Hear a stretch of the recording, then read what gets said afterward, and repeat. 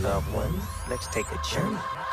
Remix 92 with Rich. More music, more variety. This is Dubai 92. Hey guys, we are continuing your Thursday evening with a promise of more music, more variety as we keep you locked into Remix 92. I'm Rich and I am so excited because we got some great things happening in this hour. I am joined by the amazing Jessie J. But first, I'm joined on the line by one of today's biggest and most influential DJs. It's Sigala. How are you, man? Hello, mate. Yeah, very well. How are you? I can't believe you're coming to Dubai. It's not your first time here. What do you think of the city? It's amazing what I saw of it, but last time, it was summer last year, I did a show with Oliver Heldens, but I was only there, I literally flew straight in and out, so I didn't get to see a lot, which was a bit annoying. But this time, I've got the next day completely off, so I'm going to, check it out and try and find some cool stuff to do. So you're playing tomorrow night in Zero Gravity. It's going to be incredible. It's a great venue. You played there before. What can we expect from you this time? Well, obviously, be playing all my own stuff and similar kind of just generally like upbeat, feel good, good times, have a bit of a party and see what happens. Now, I credit you for bringing Tropical House. You've come up with a great vibe.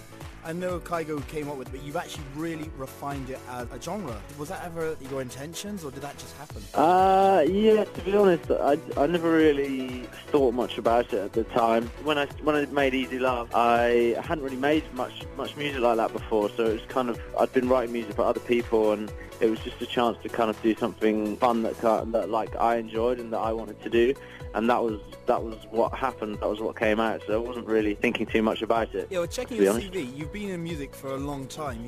Your CV is very classical right the way through until, of course, you came out with Ella Air with that great song Good Times.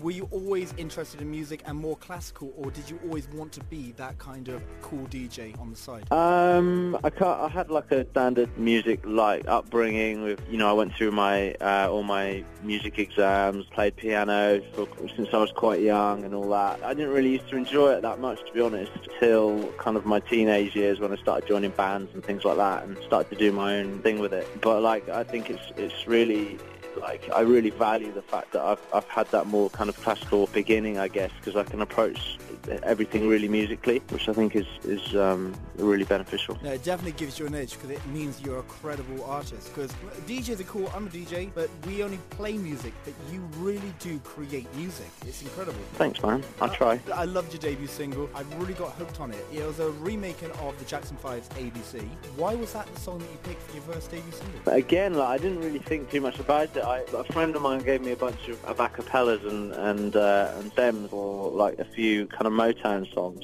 I really just wanted to play around with them, and I waited for a while. I was really busy with working on a few other projects, and it was like a Sunday evening, and I finally got the day off to myself, and I decided to start playing around with some of these acapellas, and that was the one that kind of stood out. And I was just playing the acapella on its own, and then started jamming some chords on the piano, and it was the first time in years I'd done something that way around, really, because I've been writing music, songwriting sessions and things like that, where kind of the whole track comes together, but to use the sample and approach it like a remix was actually really fun. Now, what I love about your music, you do have an old school feel to it. Even your second single, Sweet Love, and it had a kind of retro Motown vibe to it, and then your third single, it had the samples of Mariah Carey. Do you always aim to head back to before you go forward? Yeah, I think those tracks are so feel good and kind of really nostalgic as well. When you hear even a part of them, you can recognise it. It brings back those feelings from people from my generation and older, really, who grew up listening to those records, or their parents used to listen to those records and things. So I think it's amazing to be able to bring parts of those songs back. And I love the fact that your dream collaborations would be Stevie Wonder or Chris Martin. How's that happening?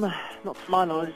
I'm working on it. Come on, you came up with a huge collaboration last year. You were everywhere. The fact that you got to work with Nile Rodgers, one of my favourite artists. I know, that was absolutely mind-blowing. I just did not expect that to happen. That was kind of through John, really. He'd been working with him, and yeah, he just reached out, and Niall loved the track that we were working on, so it came together really quickly. At Remix 92, we started playing it probably 3 months before it actually went on the main playlist, because we just knew it was going to be huge. It had everything that a good song had. When you were writing it, you must have known that it was going to be huge. You never know, really. All I can do is kind of just make the music that I enjoy, and then and hopefully other people will enjoy it too. It's amazing to hear you've supported it so much, so thanks for that. What music have you got coming out? Have you got any new music, new album? Yeah, I mean, the album is kind of just an ongoing process, really. I'm focusing on singles at the moment because I think it's just more fun to kind of just focus on one track at a time. And with the schedule as well, I'm obviously gigging like pretty much every weekend, and the touring is pretty constant. So it works much better for me just to be able to